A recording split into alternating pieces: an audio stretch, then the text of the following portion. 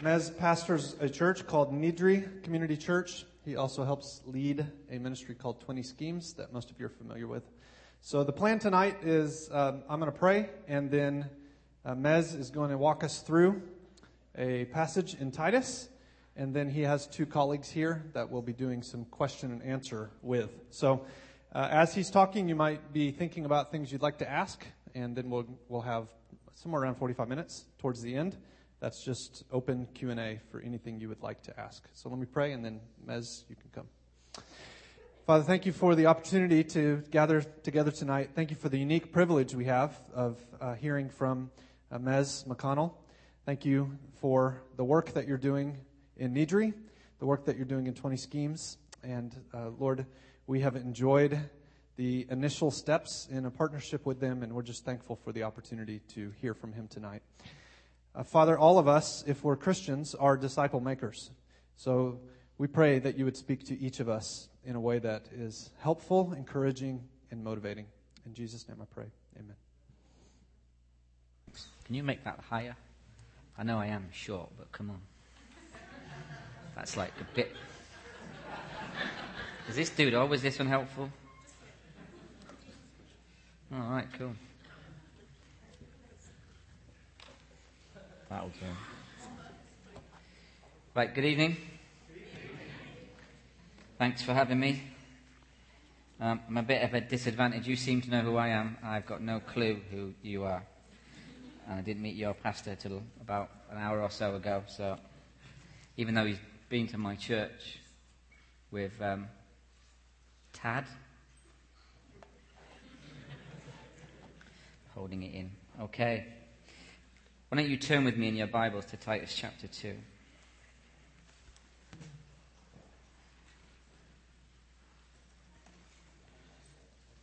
So we're going to be looking at Titus 2 tonight. It's going to help you if you've got a Bible and it's open. Find that a helpful way to do study. Okay. Is this thing okay? Feels like it's sticking out there somewhere.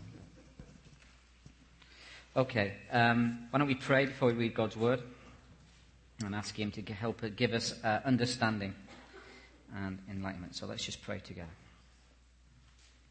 Heavenly Father, we thank you. We're so thankful for the gospel of the Lord Jesus Christ. We're thankful for grace in our lives.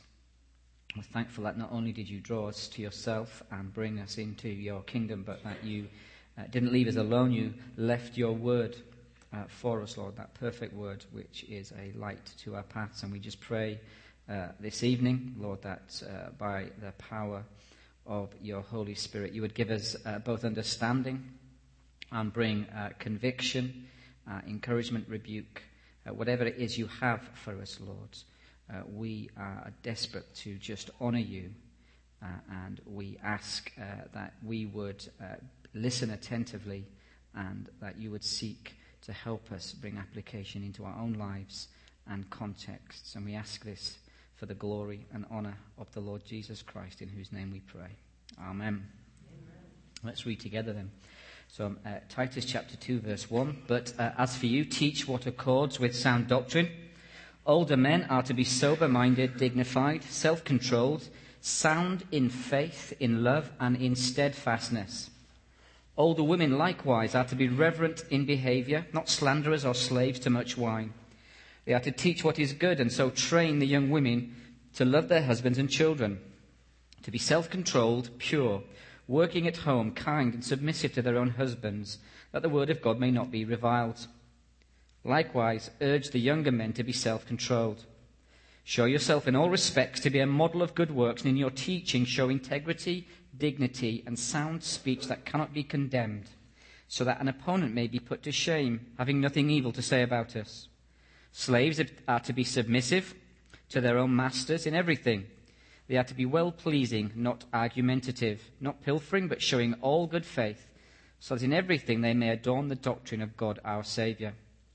For the grace of God has appeared, bringing salvation for all people, training us to renounce ungodliness and worldly passions, and to live self-controlled, upright, and godly lives in the present age, waiting for our blessed hope, the appearing of the glory of our great God and Saviour, Jesus Christ, who gave himself for us to redeem us from all lawlessness and to purify for himself a people for his own possession who are zealous for good works. Declare these things, exhort and rebuke with all authority. Let no one disregard you. Amen. Now, 20 years ago, I was homeless. I'd been homeless for maybe 6 years, living on the streets in various places. I was living in a bus shelter. And when I first came to faith in Jesus Christ, I had never read a Bible in my life. I had absolutely no Christian background. I'd never been to a church. I had no understanding of what Christianity was. Completely in the dark. Yet somehow God reached through the darkness of my life situation and saved me in his great mercy. And so here I am, pretty much 18 years later, preaching to you today. So you might find that weird. Trust me, I find it weirder. And in those 18 years since I was in that bus shelter until standing before you here this evening, I have had my ups and downs when it comes to the faith. There have been some good years. As a Christian, there's been some years where I've almost walked away from the church. There's been times of great difficulty and sadness and sorrow in my ministry and in my personal life. And there's been other times of just great joy and just blessing from the Lord. And I can say in the almost 20 years since Christ intervened in my life that one of the greatest blessings that has been to me has been the local church. It has been their local church coupled with solid biblical discipleship. Because you see, the thing about being a Christian is that God has not saved us to do this thing on our own. God places strategically in his great and wonderful sovereign providence, he places people in our lives. And in my own life, I can count at least half a dozen people who have been important to me in my faith journey for a number of different reasons. So I remember the first pastor I ever had. He's in his 80s now. Mr. Finney, he was in his 60s at the time I was saved under his ministry. And I always remember Mr. Finney, he was old school, as we say. He said to me, Mez, if I or anybody else teach something that is contrary to the Bible, then they or I am wrong. The Bible should stand over everything in your life. He taught me the importance of trusting the Word of God. He taught me to trust it absolutely 100% without fail. And then there was the man who discipled me in the first few months of my faith. In the first few years even, I was like all new Christians. I was a bag of questions. I had a question for every occasion, and I thought I was clever. And I wasn't clever, I was just dumb, but he was patient. And I would bang this guy I would turn up to a Bible study with 100 questions, and bang, bang, bang, bang, bang, bang, bang, constantly just hammer this guy week in and week out. But that guy just patiently, calmly taught me the Bible and helped give me a biblical worldview. Helped me to understand the gospel particularly, and he helped me understand some of the deeper truths of Scripture. Then there was the man who led me to Christ. He visited me in prison on my last prison sentence, and he gave me a place to live when I had nothing. Absolutely nothing. And this guy took me in and showed me how to live a life. My life had been chaos, but this guy gave me structure and gave me accountability and discipline in my life. Then there was a couple who gave me a place to live as I was starting seminary, and through them, because I'd spent most of my life from the age of 2 on the streets or in various educational authorities, this is the first time I saw up close a Christian family in action. They took me into their home, and I watched and observed and learned and was taught by them what a Christian family ought to look like. So they showed me hospitality, they showed me love, they showed me patience. And these were extremely important years in my life. These are people who all came together and helped me give me some stability. And even to this day, as I think about my ministry and my home life and my house and the people who were in and out of my life, that's all because of what I learned. Everything I know to do, I've learned from people and Christians in the local church. I caught what they taught.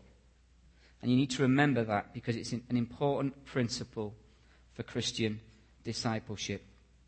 And then as I got married as a young man and had a family, I had a friend who taught me what it was to be a Christian husband, what it was to be a Christian father, and what it was to be a Christian man. I had no role models in my life. I never knew my mother. My father was a drunk, gambling addict. And this was a man who set an example for me in every respect. And so my point, rather in a roundabout fashion, is this, is that my Christian development, my Christian growth and maturity has been a community affair.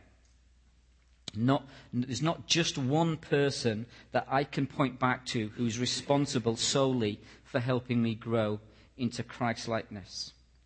Now, if every Christian, I should be able to pull any one of you who says they trust and believe in Jesus Christ, I should be able to pull any one of you out here right now, stand you on this stage, and you should be able to give me a similar tale of how people have been speaking into your life and how they've been enabling you to grow. I'm not going to do that because some of you look a bit panicked. You can always tell when people start avoiding eye contact and they look down. But if that's not the case, if I was to pull you out here right now and you were lost for words, then you need to think about that. You need to think about where you are and how you are growing as a believer. Because sooner or later, if we live the Christian life as an island, on our own, forming our own opinions and, views about everything on our own, sooner or later we're going to get into trouble.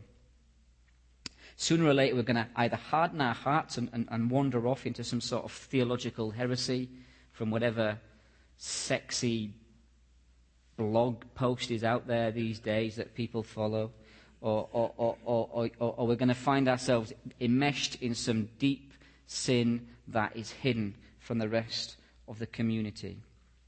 And so whatever you think about your church, and I bet some of you don't think happy thoughts all the time, whatever you think about this local body, you need one another. That's the bottom line. We need, as Christians, people to challenge us.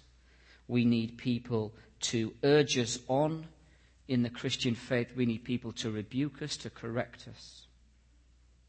We need people to pick us up when we fall down. We need people to help us to persevere as we battle through the Christian life. And as we come and approach this text this evening, this is what Titus is all about. You see, Paul, who wrote this letter, he writes to a young pastor, and he's looking to protect this young group of Christians from false teachers who had begun to sneak into the flock and bring some damage. If you look back at chapter 1 and verse 11, we read, these are the false teachers, they must be silenced. Why? Since they are upsetting whole families by teaching for shameful gain what they ought not to teach. And if you look down at verse 13, Paul uses very strong language. He says, therefore rebuke them sharply, that they may be sound in the faith. What he's saying is bring them back into line with sound teaching. And so at the end of chapter 1 of Titus, Paul ends with this list of the sins, if you look, of the false teachers. And he's saying we know them not only by what they teach, but also by the fruit of their lives. And then as we enter into verse 1 of chapter 2, we see Paul warning Titus with the opening lines. He says, you, however, or as for you, as the ESV says, you, however, teach what accords with sound doctrine. Paul says, you are to be different. So how is he to be different? How is Titus to be different? Well, verses 2 to verses 12 explain how Titus is to be different as the church waits for verse 13. So if you look at verse 13, the job of the church then and now is we're waiting for the blessed hope, the appearing of the glory of our great God and Saviour, Jesus Christ. So how as a church, do we keep ourselves pure? How do we persevere and urge and encourage one another on as we wait for this great event? Well, he says in verses 2 to 11, this is how we do it. And I want us just to whiz through a couple of principles in verses 2 to 12, now. Recently my wife and I were in Dubai, which is pretty cool, by the way, Dubai. And we went to this place called the Mall of the Emirates, and this place was huge. We don't sort of do malls in Scotland. Americans and you dudes do it all massive, don't you? But I'll tell you what, this Mall of the Emirates is like huge. It's got an indoor ski slope. That's how big this bad boy is. And it's so huge, there are giant red taxis to shuttle people across, up and down the different floors. So it's really just weird. And even though we went back about 3 or 4 times, we still didn't have enough time to visit everywhere. We sort of had to pick and choose the places we went to visit. We had to be quite selective, and it's a bit like Titus 2 tonight. There's a lot going on in these verses. There's all sorts of things happening, but we haven't got time to get through everything. And so what we're going to do is we'll just pop into a couple of verses, have a rummage about, and then jump back out again. So let's just stop at verse 1 for a second and remind ourselves. What does he say? He says, you teach what accords with sound doctrine. Literally translated sound doctrine, healthy teaching. Now, if we wanted to grow physically, we have to watch what we eat and drink, don't we? I can't just spend my life eating junk food. Well, I could, couldn't I? But what would the end result be? Sooner or later, I'm going to pay a price for eating junk. So if we don't look after our physical diet, sooner or later we'll pay a price. Well, the same is true in the spiritual world. If we don't watch what we put in and digest into our souls, then sooner or later it will have a detrimental effect on us spiritually. If we only listen to junk, then we're only going to ever produce junk.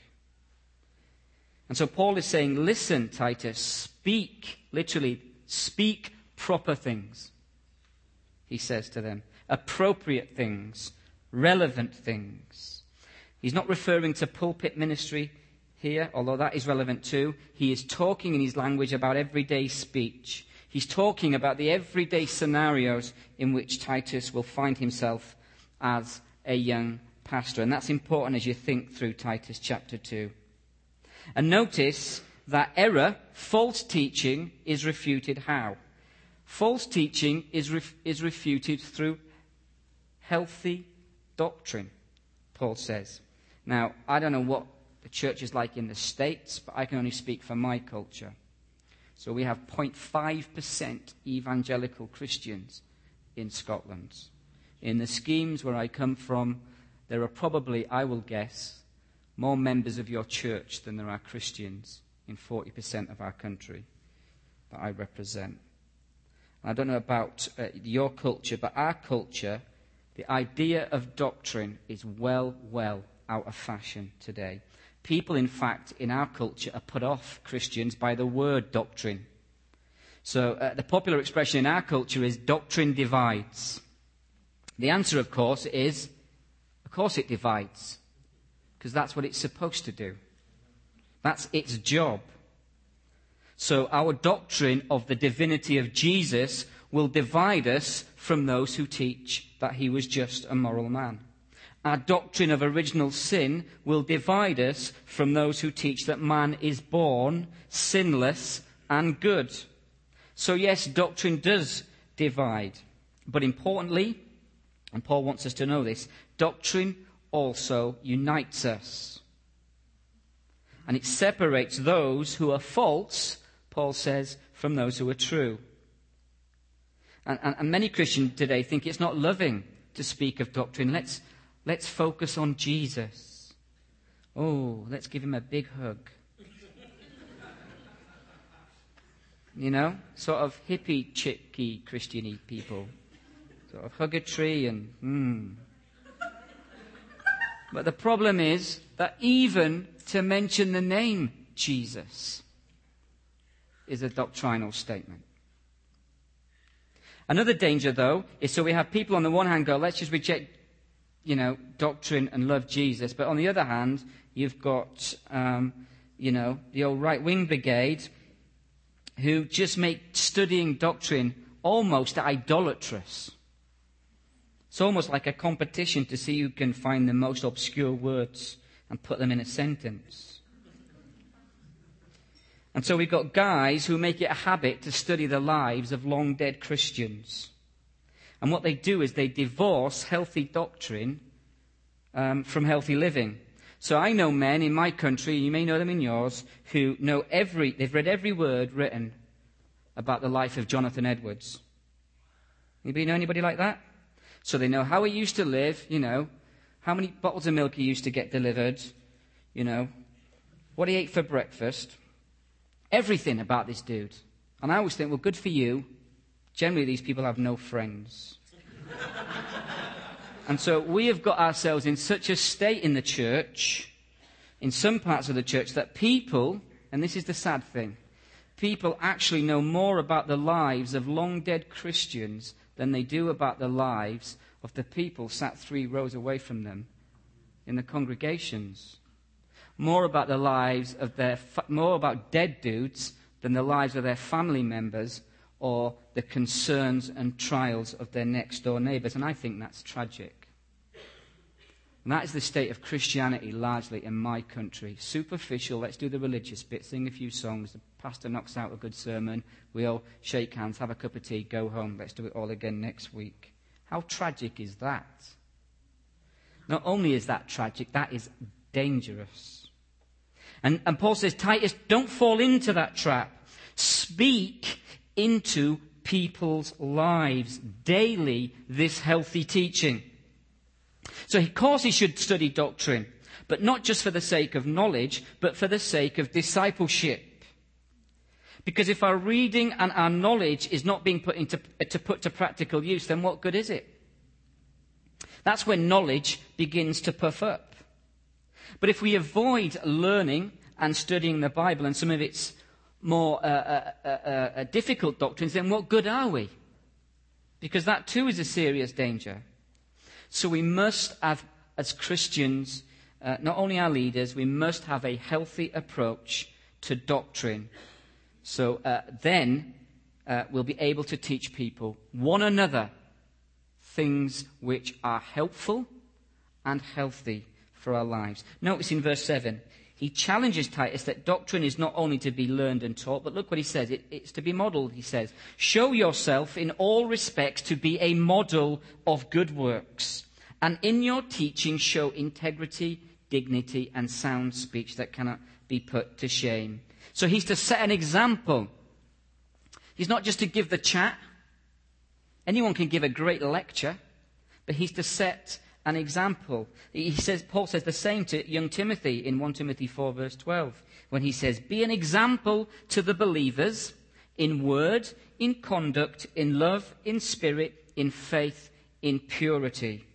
And so Paul was consistent in this teaching to his young pastors. Be an example to others. That's part of discipleship too.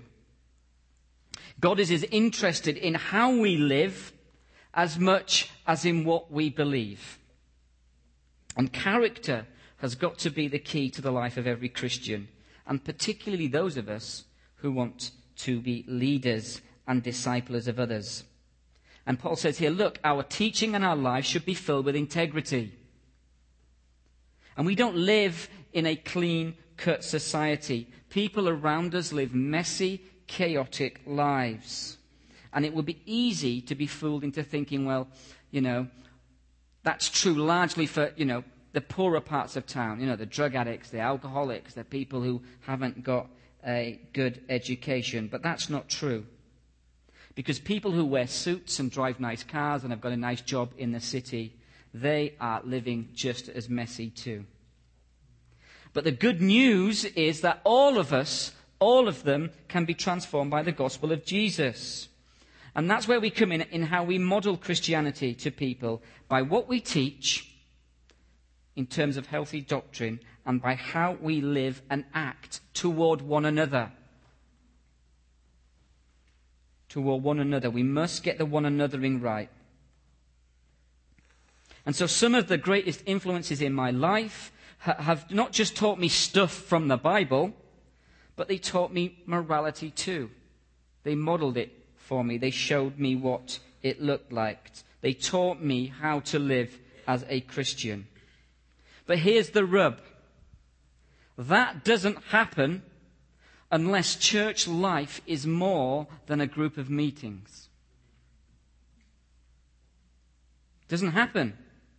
So we need a culture of openness more within evangelical Christianity. We need to be practicing community at all sorts of levels every day of the week. Together in groups, in small groups. I don't know what the structure of the church is here.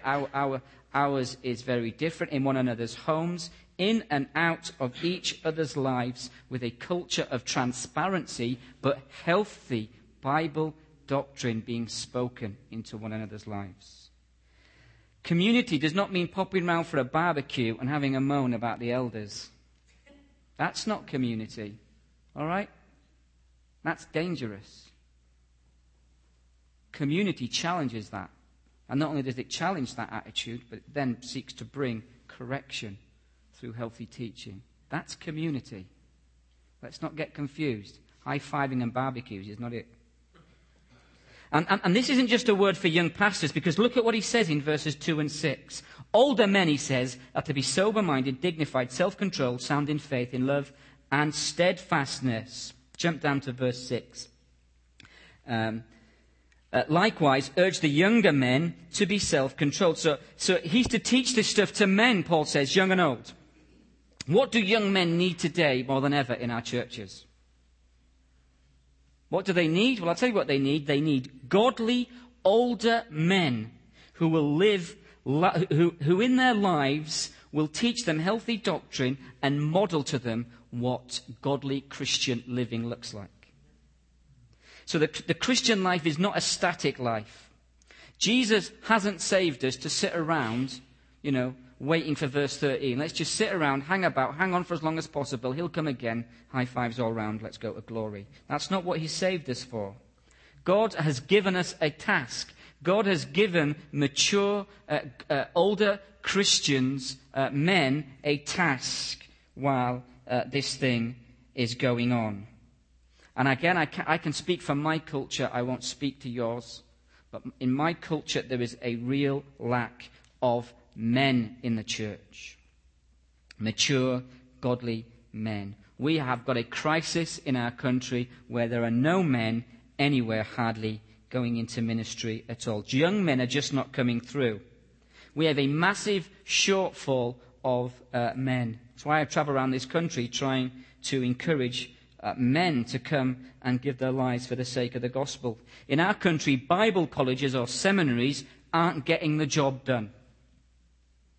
It's not working. They're not going to resolve the issue for us.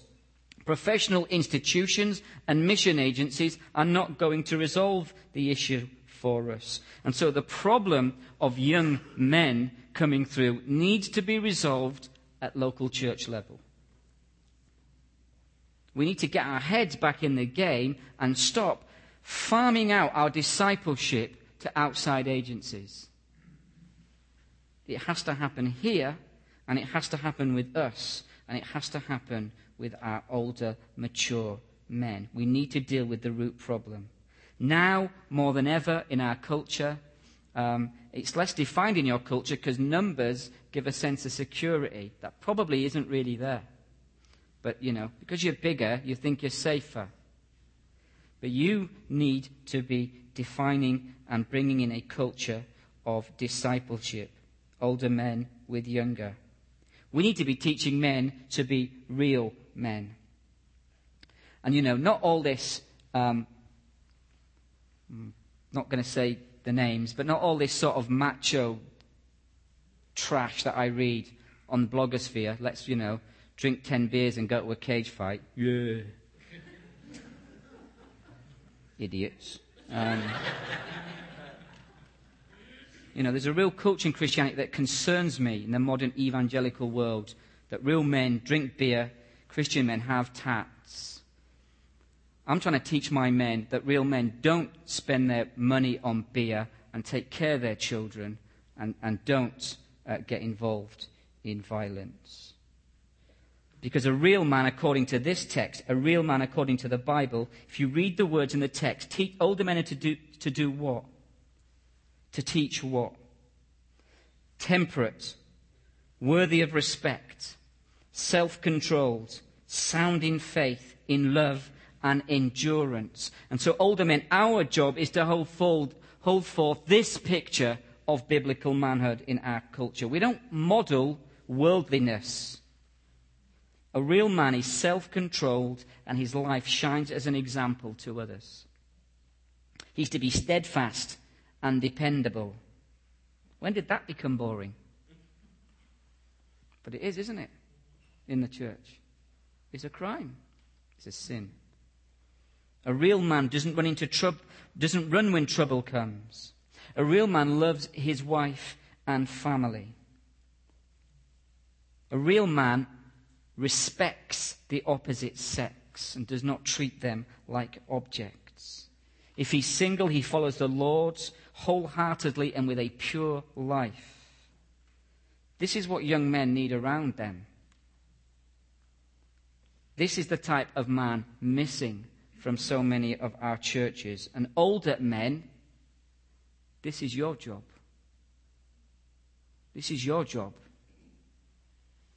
Don't criticize the young if you're sitting back, doing nothing. This is what you have been called to do as you and we as a community wait for the glorious appearing of our Lord Jesus Christ. That's the priority Paul crams between verse 1 and verse 13. Teach, he says. Teach. Disciple, lead, live, model, pass your wisdom on. Mature men in this church, it is criminal if you're keeping your wisdom to yourself. And Christians today, men and women, we're under massive pressure from an overtly sexualized media. And don't think that life was so different when Paul wrote these words. Crete was the party destination for young guys looking for a good time. They could do what they wanted, sex on tap in Crete when these words were written. And anyone not getting involved in this kind of lifestyle, they would have stood out. They would have looked like the geek of the year. The freak in the corner. We're not so different. Culture hasn't changed that much. And so what young men needed in that culture was a calming, steadying, mature, godly influence, speaking wisdom They needed a steady diet of healthy teaching, and nothing has changed. I've got nothing sexy to say tonight. Pretty boring, probably, because nothing has changed. Older men, we have to be nurturing our young men as future leaders. So my question, and I don't know the answer, and I'm just going to throw the questions out there. This is called a hit and run where I come from. Is how is this church actively nurturing its young men? How are you providing a way for them to be seriously discipled through all walks of life? Because if you're not doing it, then be assured of this. Somebody is influencing and shaping them, if it's not you. Somebody's doing it. And maybe you think, well, it should get done from the pulpit. The pastors need to sort it out. But every single Christian man, mature man in this room, needs to be in a discipling relationship with somebody. So if you're an older, mature man in this room, the challenge for you is, who are you discipling? Who are you investing your life into? To whom are you regularly, daily speaking healthy words of doctrine? Or are you just assuming the pastor does it, or the leadership team, or I don't know what the structure of your particular body is here? Are you just assuming, well, somebody else must be doing it? Because, we're a pretty cool church and we're well committed to discipleship. Being committed to the word is not being committed to the actual event. If the answer is nobody, if the answer to you is, I'm not really doing anybody, then maybe you need to take a look in the mirror. Maybe you need to reassess some priorities in your life. Maybe you need to think of a young man with whom you could invest your time and your life and your energy. And if you're a young man, don't be passive. Don't be sitting there saying, yeah, you give it to Grandad. Don't be. Maybe you need to grasp the nettle and seek and find out an older, godly, mature man and say, look, will you disciple me? Will you mentor me? Will you teach me? Will you hold me accountable in my life as I seek to live for the glory of God in this day? You find somebody to pray with you, to encourage you. Somebody to lean on who's going to point you back to Jesus, who's going to encourage you in the faith. Because it's like a flower, isn't it, faith? If it isn't watered regularly, then it's going to shrivel and die for lack of sustenance. And so will we. We need one another, men, don't we? We need to think these things through. So, slap for the men. Yes? Right, ladies? Get your cheeks ready. Because the appeal here is not just for men, is it? Women are mentioned. Look at verses 3 to 5. It's fascinating. Older women, likewise, are to be reverent in behavior, not slanderers or slaves to much wine. They're to teach what is good, and so train the young women to love their husbands and children, to be self-controlled, pure, working at home, etc., etc., etc. Women, Paul says, need role models too. Women need to be actively discipled too. Women need healthy doctrine taught, spoken daily into their lives.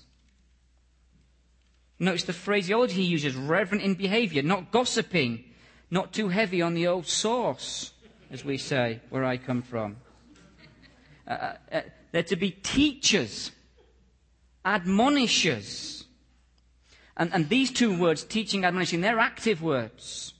He's saying bringing the truth of healthy doctrine is not just a male pastime.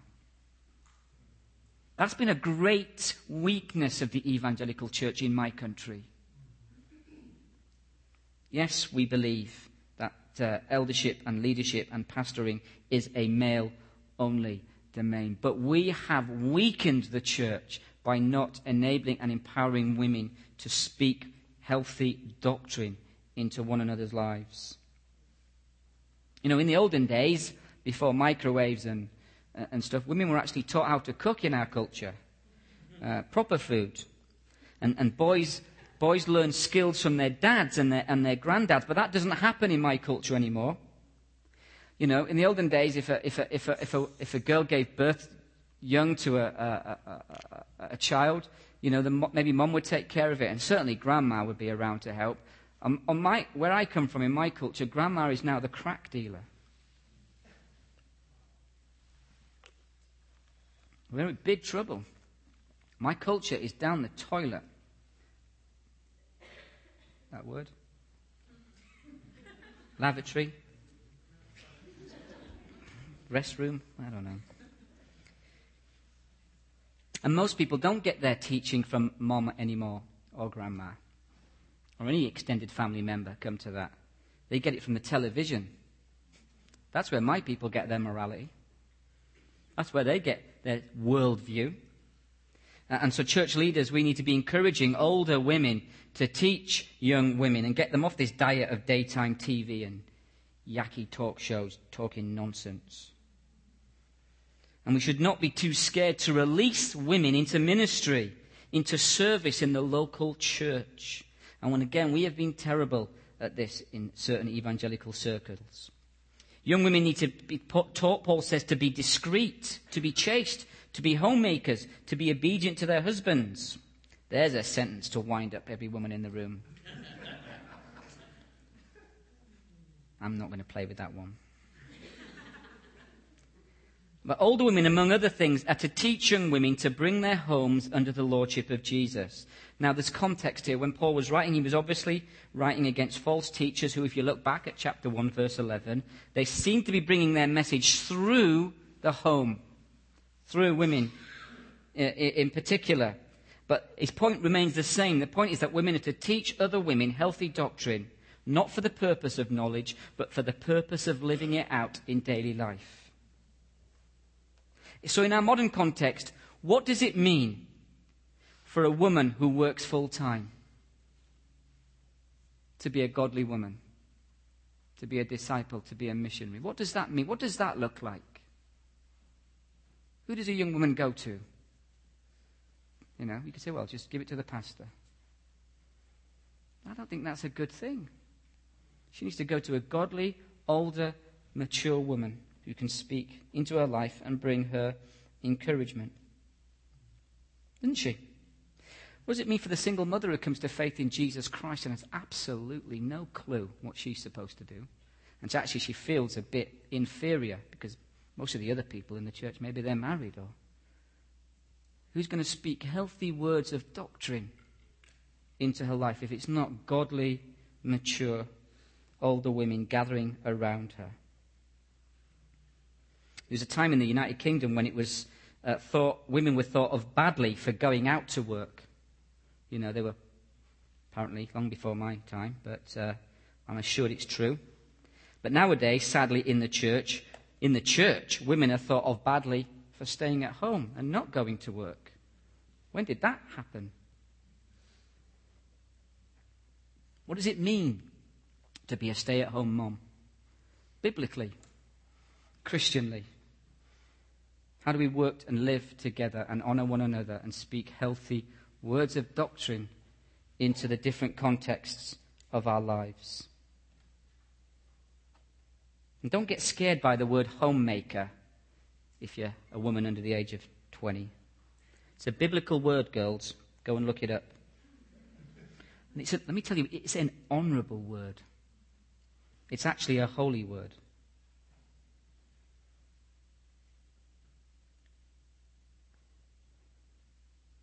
I mean, think of the Lord Jesus Christ. Why did Jesus return to heaven? Anybody know?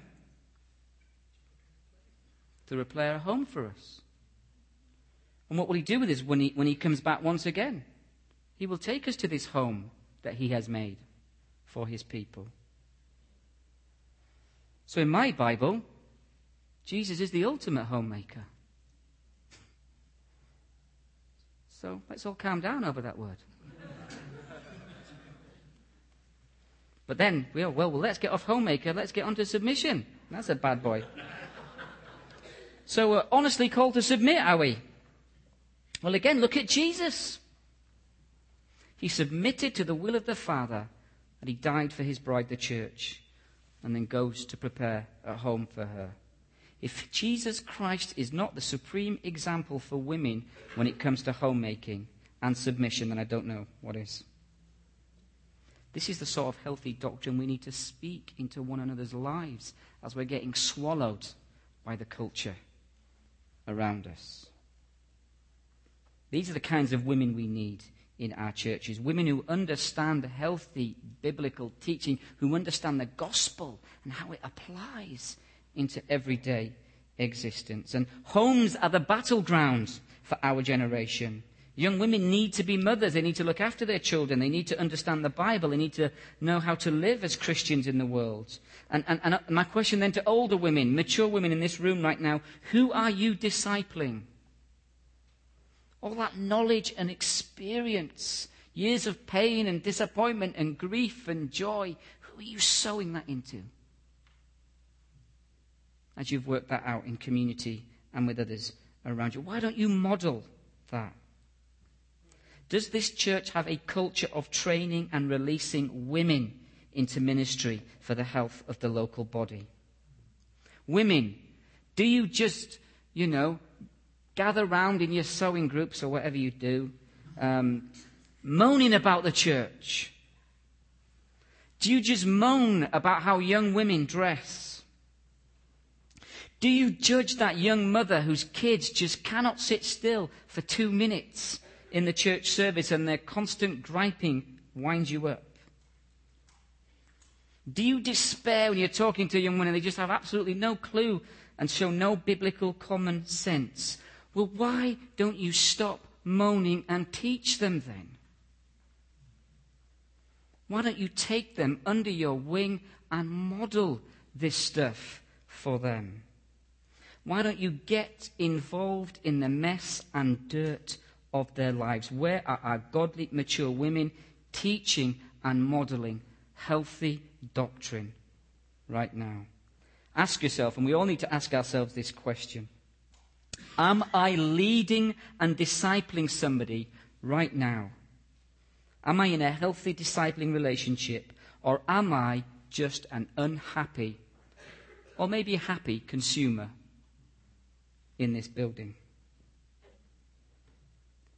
When people spend time with you, are you killing their faith, or are you nurturing it? Are you destroying their love of the gospel and the local body? Or are you building it up and helping to nurture and help them grow through painful times? Sisters, you need to disciple somebody. And younger sisters, you need to find somebody to disciple you. It's healthy. It's biblical. It's vital to the health of the local body. It's what we're called to do, Paul says, as we wait for his glorious appearing. Well, what do we say to them? What do we teach? Well, the answer is the same for men and women. Look at verse 11. For the grace of God has appeared, bringing salvation for all people, training us to renounce ungodliness and worldly passions and to live self-controlled, upright and godly lives in this present age. Teach them grace. Grace, he says, teaches us all things. Grace is the source of all godly wisdom and healthy doctrine. Point one another back to the cross. That place where Jesus hung and died so that we could be reconciled to the Heavenly Father and then to one another.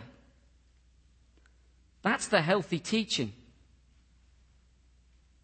And notice, he says in verse 12, that this grace does not only save us, but it teaches us. It continues to sanctify us and to grow us. So God doesn't just walk us through the door of salvation when we come to Jesus, but his grace in our lives enables us to help one another grow, enables us to help one another develop and become more Christ-like until he comes again.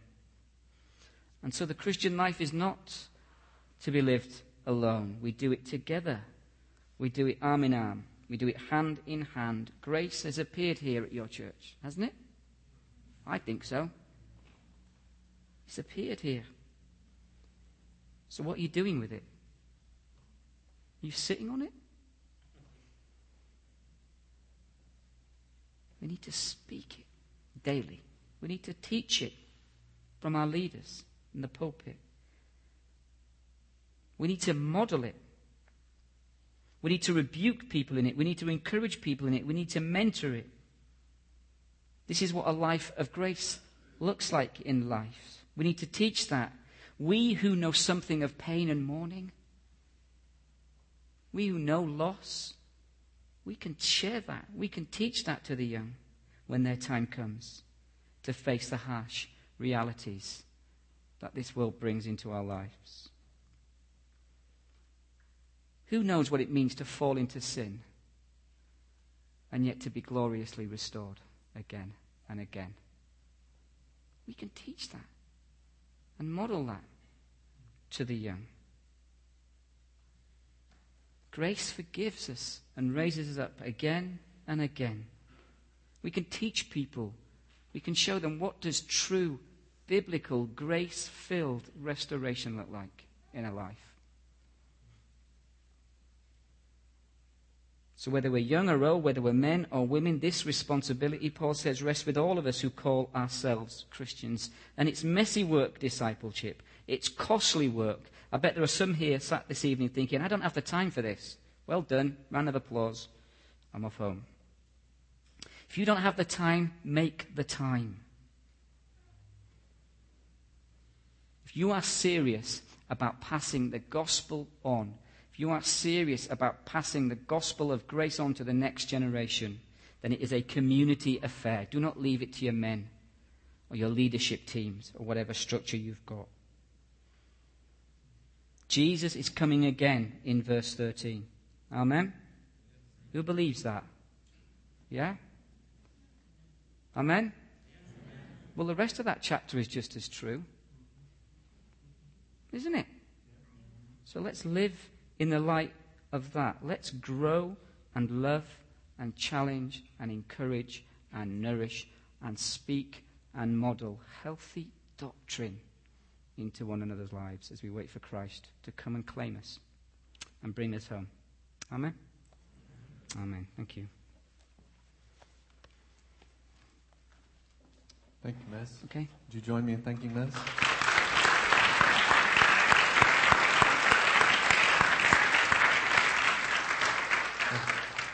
I wonder if we could take 2 or 3 minutes just in silence, in prayer, and you ask yourself, and more importantly, ask God some of the questions that Mez has asked.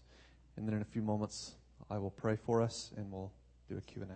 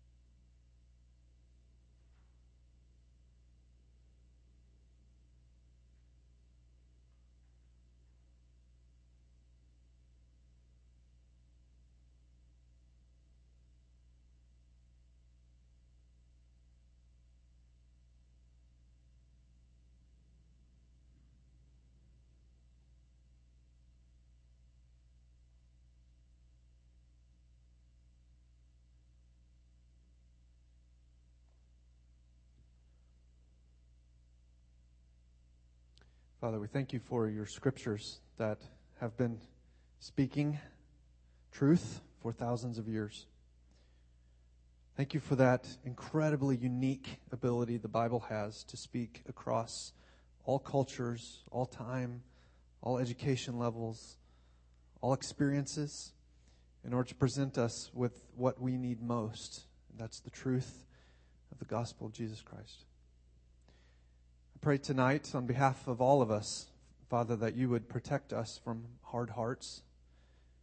I pray that you would enable us and encourage us to be not just hearers of your word, but also doers. So guide us, Lord, in what you would have us do individually and collectively with what we've heard. I thank you, Lord, for how much of that is happening here, and for the brothers and sisters that are so faithful to do the things Mez spoke of.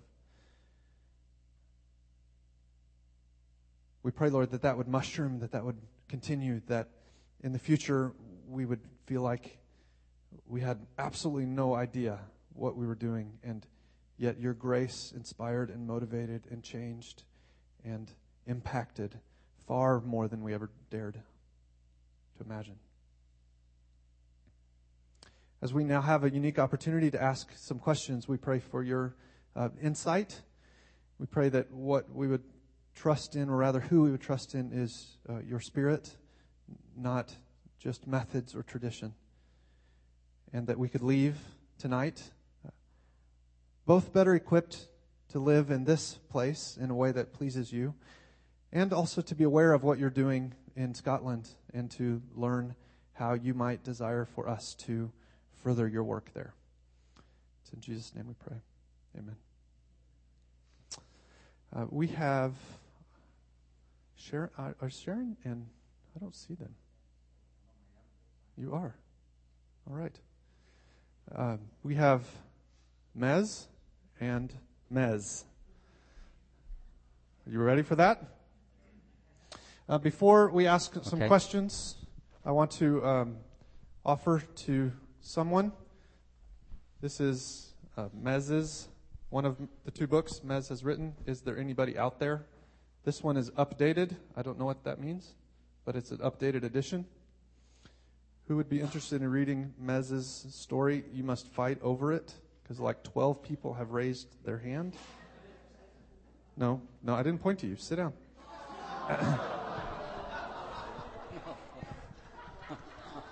Sorry, Sam.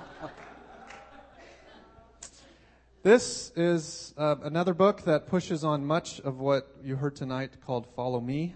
It is written by David Platt. Essentially, he says Christianity is very simple. Listen to the Scriptures, learn the Scriptures, speak the Scriptures to each other. It's outstanding. Our Disciple Makers class on Wednesday night, one of the two books this semester we're using is this one. Someone not in there that's looking for a freebie, Allison, come on up. Give her a high five and cheers. All right. Great. Could I start with a question? Yeah. Yes. Great. Could you tell us what a scheme is, and what maybe a little bit about the ministry there, and then we'll open it to the floor. So a scheme is doesn't really have a cultural equivalent. So it's a sort of hybrid between what you would deem like the projects and a trailer park. So if you sort of mix those two together, it's a sort of there are guns, but there's less gun crime on a scheme in Scotland, at least. There's violent crime, but it's usually with the weapon of choice is a samurai sword. So it's not the same as sort of drive-bys in projects, but it's a sort of amalgamation. It's actually largely social housing. All that's changing now with urban regeneration and gentrification. But my scheme's about 200 years old, and was formed just after the Industrial Revolution. The slums of the city centres were cleared in Scotland, and purpose-built schemes projects were built on the outskirts of the city to house the poor. And so people have lived in them for generations. I mean, almost nearest cultural equivalent when I was in Canada recently was Indian reservations. And so people generally live and die and breathe and operate within a scheme. It's a very narrow, closed worldview. And you want me to sit up there now? I like this better. Okay, now can I sit at your feet? Don't encourage him. I don't think they could see me at the back if I stood on the chair. Never mind. Cool? Cool. Is that it? Yes, thank you. Okay.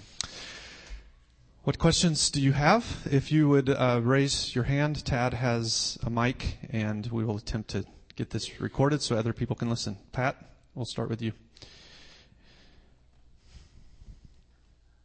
The Titus tells the older men to teach the younger men. Yeah. How do you know if you're old enough or young enough? Yeah. Who should be discipling who? I think you're there, so. Thank you. And you can't be setting those up for me. That's much too easy. I know. No, I meant because there's people who don't feel comfortable discipling. Yeah, that's feeling comfortable is a different issue. Yeah. So I would say old, as I wouldn't classify that as aged, but I would think mature. So biblically, spiritually mature, I would say, and I think that's all I'm going to say about that without offending everybody in the room. Hello. I struggle with the term uncomfortable as a reason for not doing something. I think that's very unhealthy, personally. But maybe that's because we're in a culture discipling out of absolute necessity because the guys didn't do it. The average age in my church is in their 20s, and the older generation is pretty much gone. And so, we're left with what we're left with. And so I think if you've got a solid biblical foundation, knowledge, and mature in faith, and I think you know if you are, we're never perfect, are we? That's a different thing. And I think we have a responsibility to pass that on to younger guys. But a guy who comes to faith in his 50s might be getting discipled by a guy who's solid in his faith in his 20s. So don't confuse age with maturity. Thanks. We've added 2. They are fit right in here. You are 45 minutes late. Matthew, would you introduce yourself, and then I'll have Sharon do the same. So I am Matthew Spandler Davison. I grew up in Aberdeen, Scotland, and came to faith at the age of 17 in a little church on the northeast coast of Scotland called Stonehaven, and then moved to the States about 10 years ago to go to seminary in Louisville, Southern Seminary.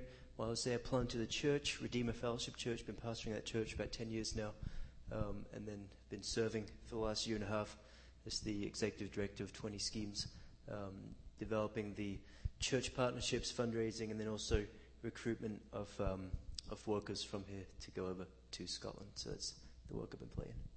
And then I drive everybody around and make sure they get places on time.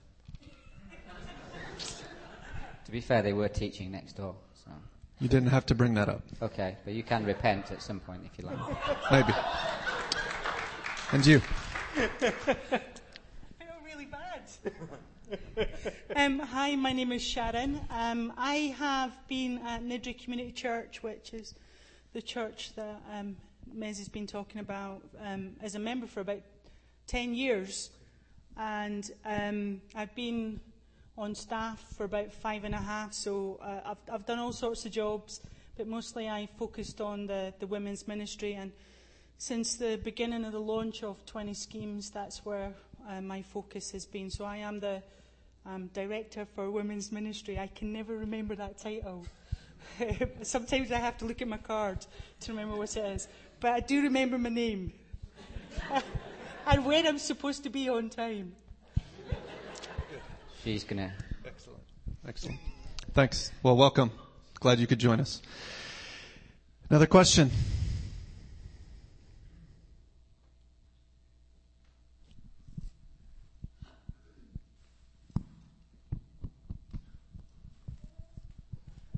Thanks, Mez, for Titus 2. It's a good reminder.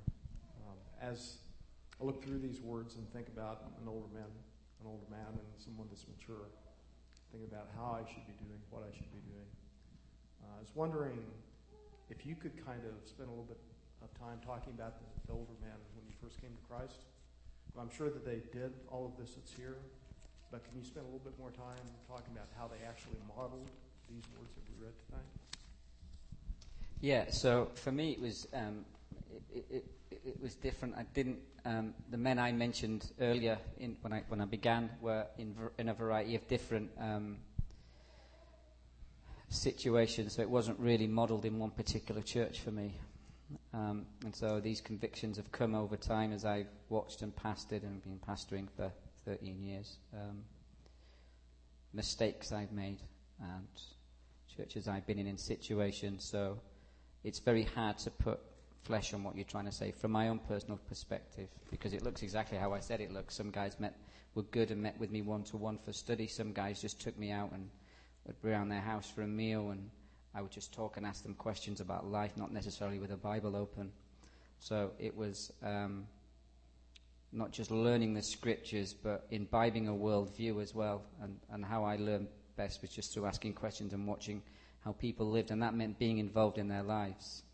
But most of the culture that I was saved into, church, was 2 meetings on a Sunday and a midweek prayer meeting. And that was it.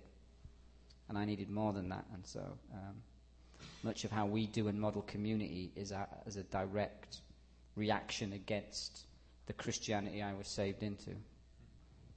Because when our guys come to faith in a scheme, for instance, because it's so intrinsically tied to a strong culture, it's almost equivalent to a Muslim coming to faith. So their whole community can turn against them very quickly. And if all we've got to offer them is a midweek meeting and a Sunday service, well, it's nothing, is it? And so we work very hard. Our building is open. Our church building is set up like a cafe, a community cafe. It's almost like a giant living room. Guys come in and hang out. They're in our homes. We constantly do Bible study, but sometimes we're doing Bible study 5 or 6 times a week with individuals or small or groups or whatever. So we don't have a pattern, and we have a structure behind everything we're trying to do. But it's often in the moment of a chaotic life. If someone comes in and they're in a crisis, usually we'll just sit down, open the Bible, present Christ to them, point them to and so it's a bit more messy than giving you clean-cut guidelines. Sorry, that's not helpful at all, but... No, really, what you just explained is it sounds like the focus is more upon what that person needs. Yeah. And what program you're trying to... Yeah. So everybody doesn't go... We have certain materials we use, but certain people aren't, depending on where people are. And some people are very literate, some people aren't literate at all. And so we just have to be careful. But whether a person can read and write or not, can still come and hang out and do life together. The New Testament was written to be read out loud, not just sat and dissected in a room with posh people. So we can pass the truth on verbally that way as well. Thanks. Dad, Jessica had her hand up.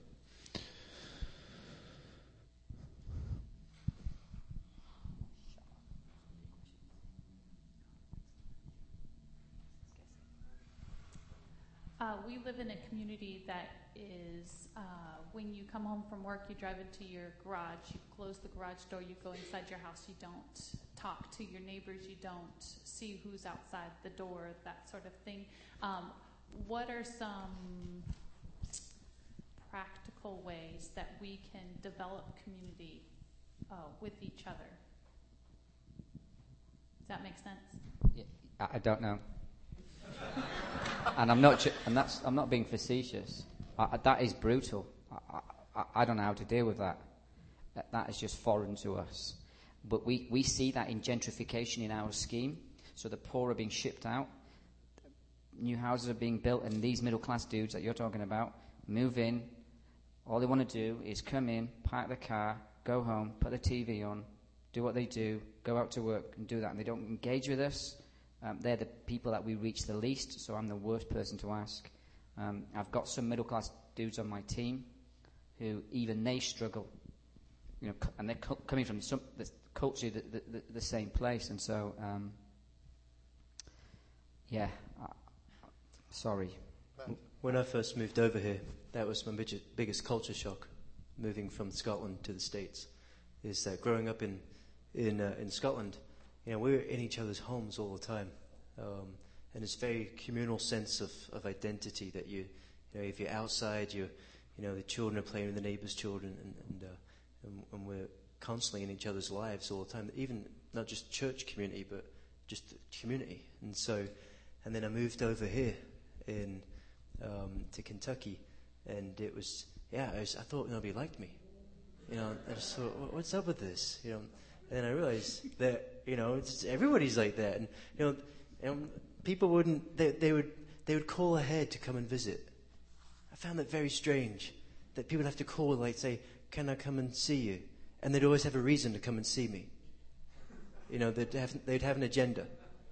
There was no just kind of not showing up and hanging out.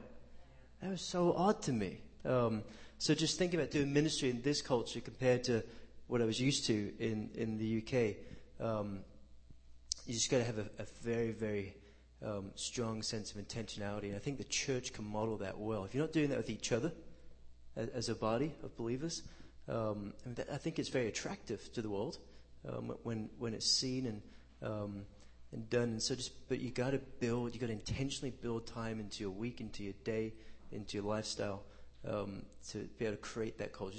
Everything's against you here. Like I said, the architecture, the buildings, you have drive-through banks. You don't even walk into a bank anymore. So you drive through the bank here.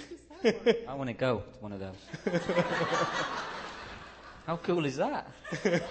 Hey, you put your thing in a little tube and you press a button and it shoots it up into like a little office somewhere. I love this country, though. And then they send it back and it's got a little lollipop in it.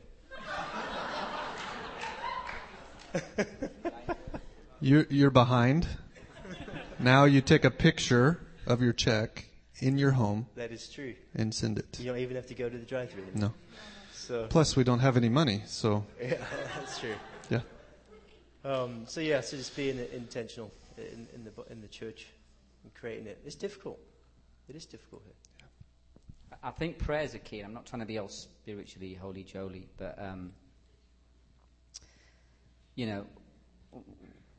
one of the things when I took over at Niddrie, the church I'm at now, even though there's a close sense of community, I was an outsider coming in.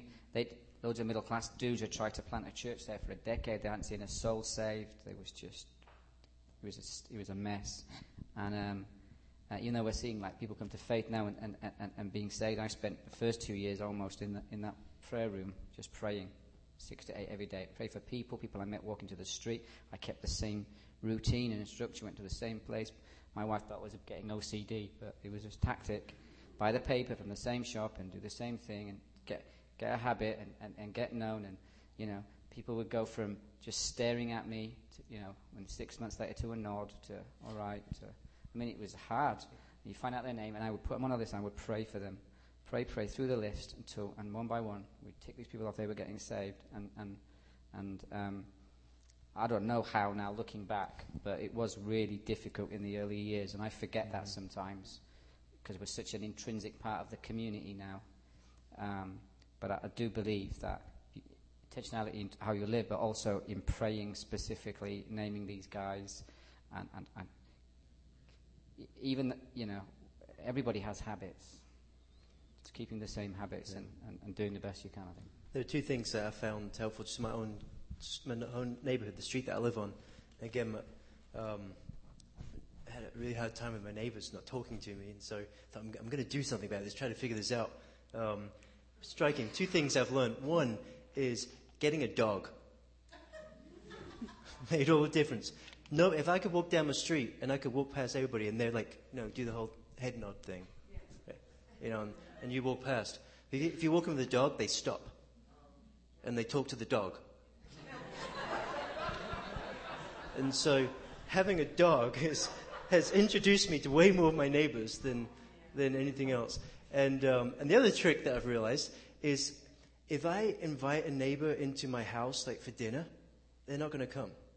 They'll say yes, but they never actually come. But if I invited my neighbor to come and help me with something, they will come. If the guy next door, hey, I'm just having a hard time with this or whatever, I need help in the kitchen fixing this, they'll come. And so it's doing stuff. If they feel like they're doing something with me, then I can engage a conversation with them. But if I'm just bringing them in, then they're kind of nervous about coming in for dinner. That's certainly where I'm at. I don't have the same culturally here, but in Kentucky, those are the two things that I've realized just intentionally that's really helped me make connections to people. I mean, if you could teach the dog to bark John 3:16, that's the winner right there. He is a cute dog, though, right? His neighbours talk to me, and I don't have a dog. So, be fair, you're the same size as my dog.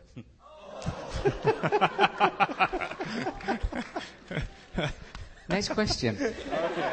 Before this gets ugly real quick.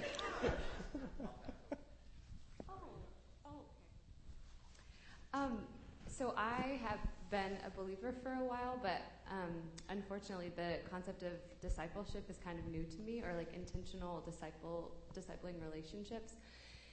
And I'm really eager to form those and encouraged by what I've heard tonight. But I'm wondering, I know in some informal mentoring relationships that I've had in the past, I really struggle with the desire to like see results in that person's life, and I think it's almost this struggle of like wanting them to look like me and to have the same desires as me, and if it's an unbeliever, to see them come to faith, which I know is a good and honest desire. But I guess I just want you to comment on maybe your personal experiences with just day in and day out life with people, and resisting the urge to to do the work that only Christ can do as far as forming them and into who He's created them to be. I don't know if that's clear. And you might just need to say that I need to continue to grow. But I just want some insight on that. Yeah, I mean, you have to be very careful in discipleship not to become another person's functional savior. And there's a difference between that and what we're talking about. And so we would, and it seems obviously simple, but it's true, is that the responsibility is to speak into their lives healthy, sound doctrine and grace, and to point them to Christ and leave the rest to the Holy Spirit of the Lord. And it's very easy to slip into a relationship based on morality. Do this, ABC, you want to see, and I think you need to be very careful to avoid that. And I think that's why biblically older, mature people should disciple younger believers, and then these sort of questions will come up, because if we've got a need to be liked or loved or respected or whatever, or project our insecurities onto somebody else, that can end up to be a very destructive relationship very quickly. And so I say the motivation to watch our heart is a good thing, and I think we should always continually be guarding, watching our hearts, testing ourselves to see if we're in the faith. And making sure, I don't want to think of discipleship how it's come across tonight. There's groups of, 2 people, 1 up, 1 down sort of stuff. That should be happening, but it's a community affair. As I've said, there's more than one person speaking into my life. You can seek wisdom from your leaders, from a broad range of people, and that's how community, true, godly, biblical, transparent community, brings checks and balances into our lives. God's pretty clever when He invented the church, I think. So. Sharon, do you have some additional thoughts about that? I think that part of it is also if you're thinking about somebody more mature in your life. So if you are discipling someone and you have good accountability and somebody speaking godly into your life, and you are genuinely being honest about how you're discipling this other person, and I say the genuinely honest because it's really easy for us to try and hide behind lots of Christian chat. Then that person's there can be a really good buffer to make sure you don't get sidetracked with that kind of thing. So, I mean, yeah, it's always good. I mean, Miriam and I, we do, Mezzie's wife, she's my accountability, and there's times where we talk about this, where we're frustrated because we think somebody should be doing X, Y, and Z, and we have to have someone just remind us it's not our job. It's God's job who grows. We just are there to speak wisely into their lives. We can't make people make good decisions. And there's times when we're discipling people, and it is frustrating, and it's sad, and it's hard, and there's times when it's rejoicing. But you need that someone who is going to keep you in touch when you need to, so keep you in check. Someone that you trust well enough to be honest about and say the things like, I'm really disappointed in so-and-so because I expected them to do such and such. So reveal your heart to them, what's really kicking off, so that they can bring you back in line and point you back to Christ.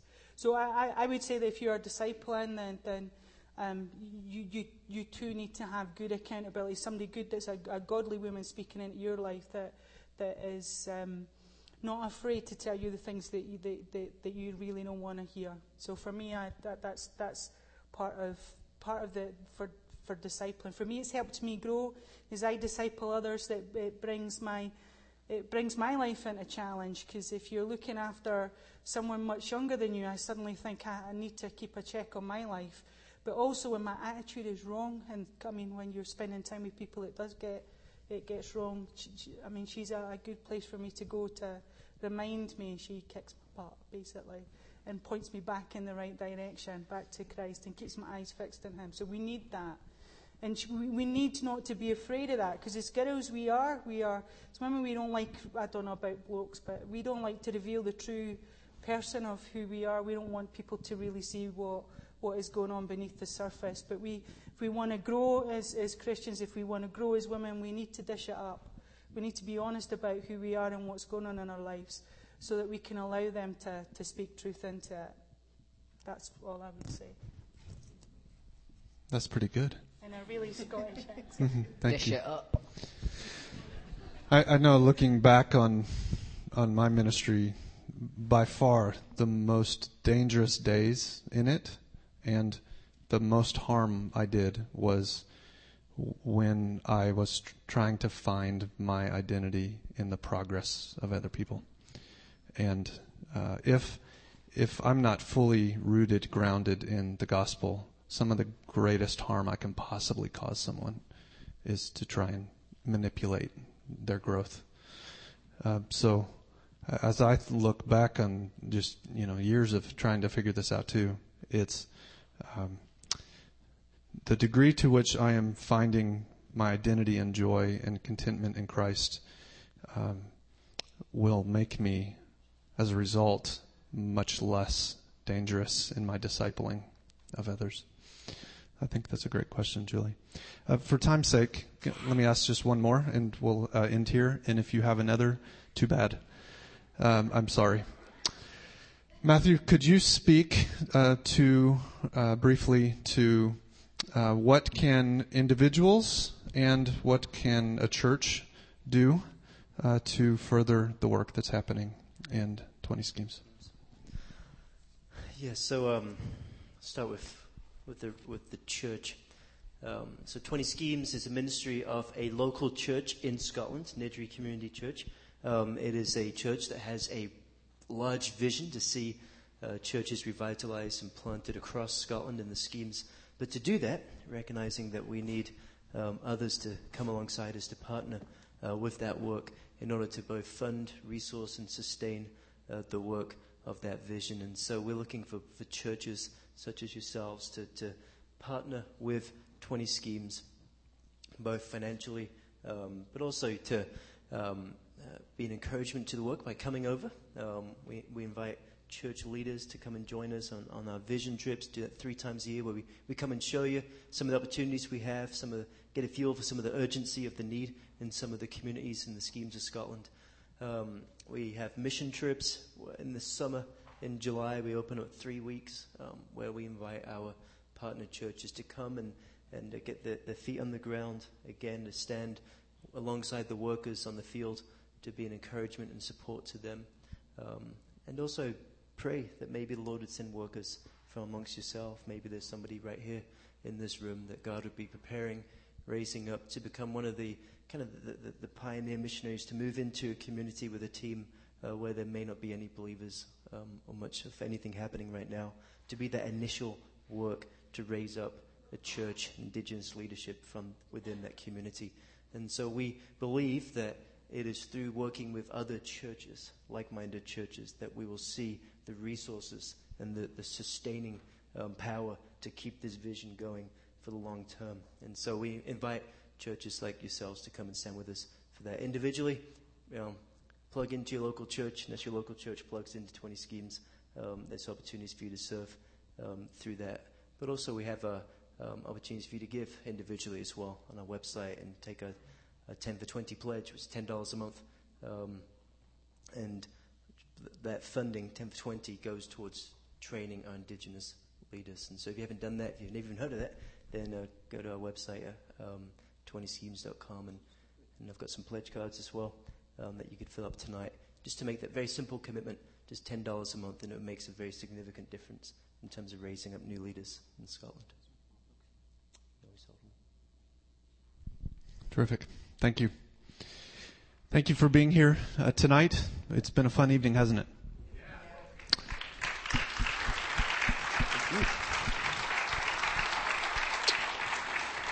Can I just say thank you for having us, and thank you for supporting Cash and everything that this church has done so far. And we really appreciate it, and I'm just grateful for that. So thank you. Our privilege. Thank you. If you're staying for the next event, we will be starting in probably 7 or 8 minutes in the east-west. Which one is that? West wing. If you didn't get a question answered and you're not going to that, maybe the 3 of you could be available for another 5 minutes or so here. And thank you for being here tonight. Thank you.